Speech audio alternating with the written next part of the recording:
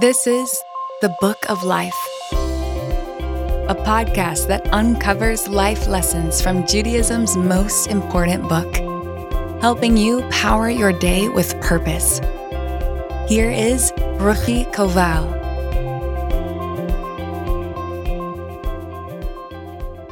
I was once teaching a class about counting your blessings, and later that day, one of the women in the class called me and said, "I have a great idea for an invention." "Yes," I said, pretty curious. "I think someone should invent a counter, like a little box you can hold in your hand that you can click every time you think of one of your blessings. So you can literally count your blessings. What do you think?" I loved the idea. It reminded me of the Count from Sesame Street, who got such joy out of counting everything. Of course, when I was a kid, I didn't realize how clever it was to call him the Count as a nod to the adults watching who would actually enjoy the play on words. Counting things, in Jewish philosophy, always signals an appreciation and esteem for the thing one is counting. For instance, God counts the Jewish people several times throughout the Torah to show great love for them, just as a person might count her money or a beloved collection. King David, in his epic book of Psalms, wrote in chapter 90, verse 12, "Teach us to count our days so we may acquire a heart of wisdom." What was King David asking God? Doesn't he know how to count days? And how does counting our days teach us a heart of wisdom? When we say count each day, we don't just mean checking boxes off on a calendar. Anyone can do that. You don't need God's help for that. Asking God to teach us to count our days means something far deeper. It means that we want to understand how to savor and appreciate the value of each passing day, the way God counted the Jewish people, or the way we might lovingly take stock of a favorite collection. Now, this is much harder. We don't just want to count the days, we want to understand how to make each day count. We want to understand how to mine each day for its power and for its value. We want each day to be another step in acquiring that heart of wisdom, that each day should teach us something we didn't know before. That's what King David was asking for. I'll be honest with you. Some days I feel like I'm brimming with meaning and purpose. I'm on the top of my game. I stride powerfully through my day, checking off my list of things to do and feeling a deep sense of accomplishment at the end. Those days are great. But other days, I'll confess, I feel like, let's just sort of skip this day. Stuff doesn't work out. I get lazy and cut corners. I get dragged down, and I question whether I'm really making a difference and living my purpose. I kind of wish I could just delete the day off the record. In other words, I feel like those days don't or shouldn't really count. Now I channel my inner King David. God, will you teach me to count all my days? Because if I want to acquire a heart of wisdom, if I want to become wiser each day that I'm alive, I have to learn how to make every day count, not just the good Instagram-worthy ones. I can learn from my good days, but actually, I can learn even more from my bad days. What can I learn from my bad days? How can I make them too count? How can I leverage them to acquire a heart of wisdom? In this week's Torah portion, we are taught the mitzvah of counting 49 days between the holiday of Passover, which commemorates the Jews' exodus from Egypt, and the holiday of Shavuot, which commemorates the giving of the Torah at Sinai. This mitzvah is called the counting of the Omer. The Jewish people arrived at the shore of the Red Sea, bedraggled refugees and former slaves.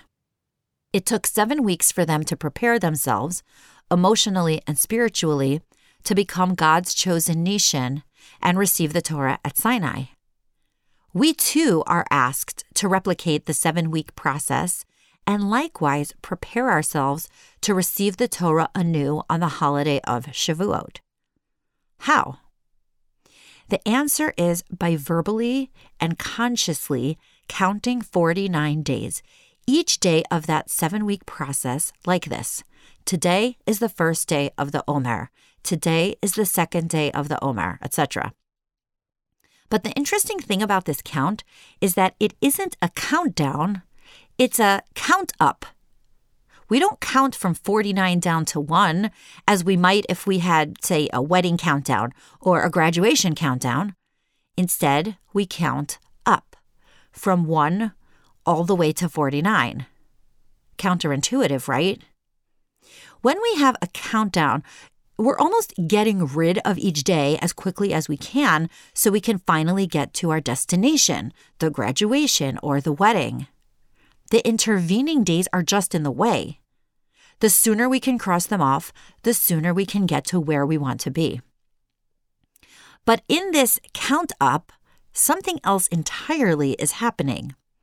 Each passing day should be conferring a bit of wisdom on us that the previous day didn't have. In fact, there is an entire program of character improvement that is built into these days. Each of the 7 weeks is assigned a trait, such as kindness, boundaries, balance, beauty. For more on this, check out episode 4 in this season. On each day of the week, we combine it with one of the other traits so that on every single one of the 49 days, we are focusing on a unique combination of traits. No 2 days carry exactly the same spiritual curriculum. Each day stands on its own. When we engage in the program mindfully, we are, yes, counting each day, but even more importantly, we are making each day count. We fill each day with meaning and learn something from it that we couldn't learn before. So why do we count up? Because we grow greater with each day. On day 1, I'm only on level 1 of the program, but I ascend with each day that I count the day and make the day count. By the end, I'm on level 49 of the program, and then it's game over. Kidding, it's Shavuot, and I am ready to symbolically re-accept the Torah from a new place of growth and self-development. So what do we do when, even with the best of spiritual programs, some days just feel like duds? How do we make those days count? Tell you what I do. First, I try to pay attention to what went wrong and see if I can learn from my mistakes. If I have a nagging sense that I could have done better, I'm probably right. Not that I have to achieve at 100% every day, but I can learn from what didn't work to make tweaks for tomorrow.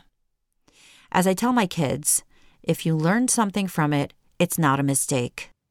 And, as I also tell them, it's totally fine to make mistakes. Just don't keep making the same ones over and over again. Second, it's the bad days that teach me how to cope with adversity, grow a thicker skin, build more resilience, and become more gritty. It's failure that teaches me humility, disappointment that teaches me compassion, and adversity that gives me the opportunity to enhance perseverance. These are priceless lessons that I cannot learn from the good days. So when King David asks God to make every day count, he really did mean every day, the good, the bad, and the ugly. The count was right to get such joy from counting because that's the only way to make each day count, by finding the joy, the light, the lessons from each and every day that we are privileged to live in this beautiful and sometimes heartbreaking world. This is the Book of Life.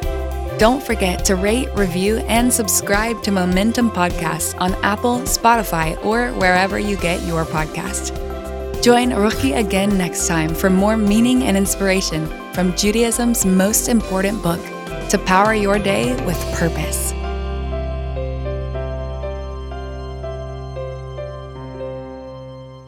You're listening to a Momentum podcast. For unlimited inspiration, wisdom, and empowerment, visit MomentumUnlimited.org.